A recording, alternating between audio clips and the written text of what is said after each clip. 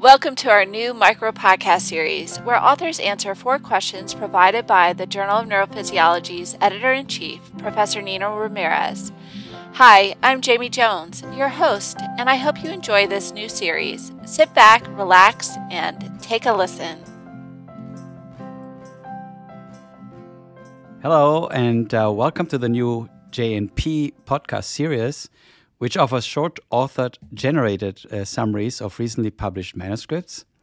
And today, Nick Burgraff, the first author and postdoc in my lab, and myself, Nino Ramirez, the senior author of the study, want to talk about our publication entitled Inspiratory Rhythm Generation is Stabilized by IH. And the authors are Nick Burgraff, Ryan Phillips, Liza Sievers, Nick Bush, Nathan Birch, and Jan-Marino Ramirez. So Jan-Marino Ramirez is the same as Nino Ramirez. I'm just my nickname.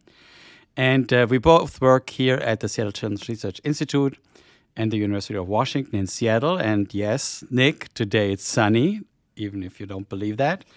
And we basically are a team of electrophysiologists, computational neuroscientists, and we study the role of the IH current. Now, the IH current is generated by a hyperpolarization activated cyclic nucleotide generated gated channel, or IHCN channel. And these channels are kind of special because they are activated by membrane hyperpolarization and not like most other voltage activated channels by membrane depolarization. Now, the IH current has important roles in many systems that generate rhythmic activities, for example, the thalamus or the heart. And in the study that we're talking about today, the IH current is safeguarding the breathing network against opioid-induced respiratory depression, or OIRD. And this is clinically a really very relevant topic because opiates are powerful painkillers, but they can lead to addiction and drug abuse. And in 2021, 107,000 people died of opiate overdoses in the United States alone. And they die because opiates depresses breathing, they stop breathing, and then it's fatal. Now, the rhythm that drives breathing is generated by a specialized region in our brainstem, the so-called pre-Bötzinger complex. And this cluster of neurons are located in the brainstem, to be specific, in the medulla. And it generates rhythmic activity that then drives the motor neurons that generate the inhalation. And the inhalation, as you can imagine, keeps us alive. So opiates as I said, powerful painkillers. It's a very big problem. And Nick, why don't you take over now and first introduce yourself and then tell us why this is such a cool study. Thanks, Nino. Yeah, I'm Nick. I'm a postdoc in Nino's lab. I study the neural control of breathing. A lot of my focus is on actually the physiological control of breathing and understanding how changing different neural pathways can ultimately have an effect on the overall physiology.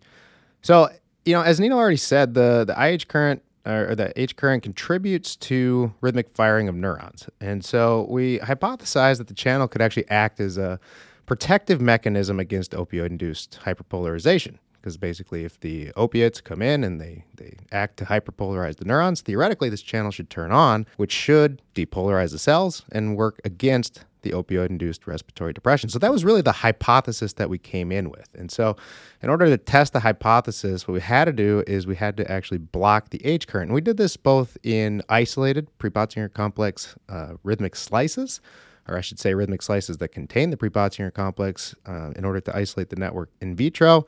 And we also did it in vivo in the whole animal preparation in order to understand whether or not these findings could be translated into the intact animal system.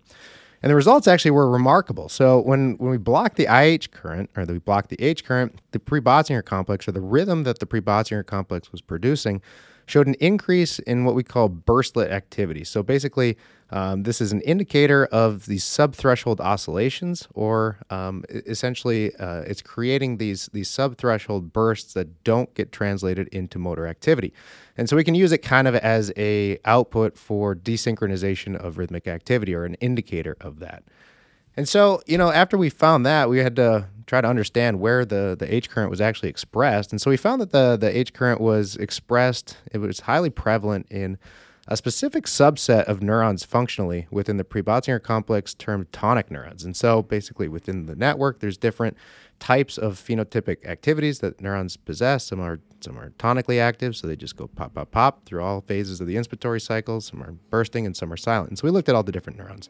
And essentially the H current, what we found was that the H current was primarily expressed predominantly within those tonic neurons that just spike throughout all phases of the inspiratory cycle. And so when we blocked the H current, we found that the tonic neurons themselves actually stopped firing. And remarkably, the respiratory network actually became more sensitive to opioids, which kind of gave us an idea that perhaps, these tonic neurons actually play a role in protecting against the opiate-induced respiratory depression, or at least, these neurons that have a strong expression of the H current within the network. And so it appears really that the H current in those neurons acts as a protective mechanism and shields our respiratory network from the opioid-induced respiratory depression. So the insights are actually really valuable. So by revealing the role actually of the IH current as a compensatory mechanism against the opioid-induced respiratory depression, we really are one step closer to understanding the intricate mechanisms that govern our breathing and how we might be able to mitigate conditions like OIRD.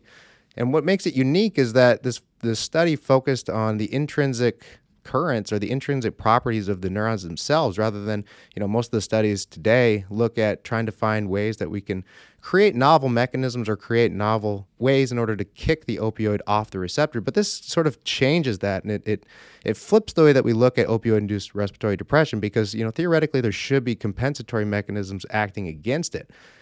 And when we start to get the opiate-induced respiratory depression, that's when these compensatory mechanisms fail to compensate for these opiates.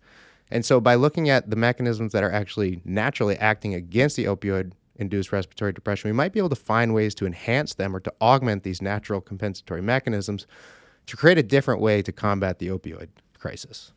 Yeah, and I think, Nick, this is really cool because you might think, why don't we block just the opiate receptor? And that's what's normally done. Like if you have an overdose, you're given Narcan or naloxone, which blocks the opiate receptor.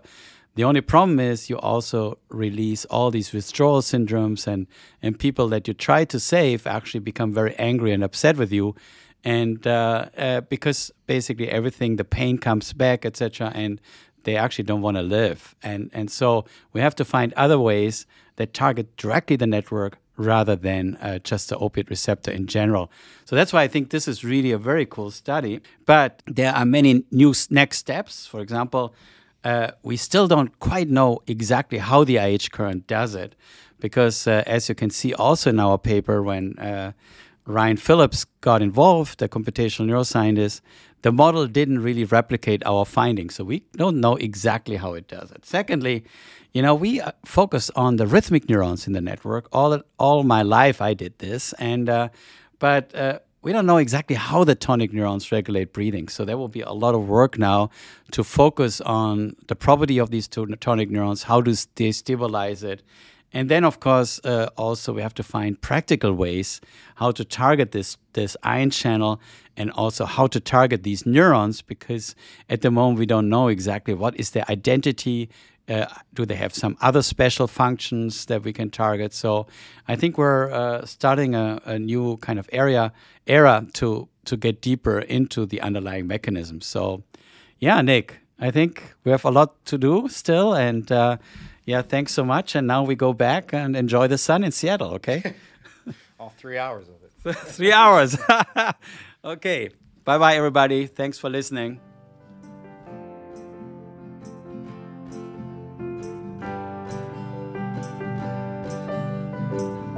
Thank you for listening. This podcast was brought to you by the Journal of Neurophysiology and produced by me, Jamie Jones. If you would like to hear our latest episodes, please visit the Journal of Neurophysiology's homepage.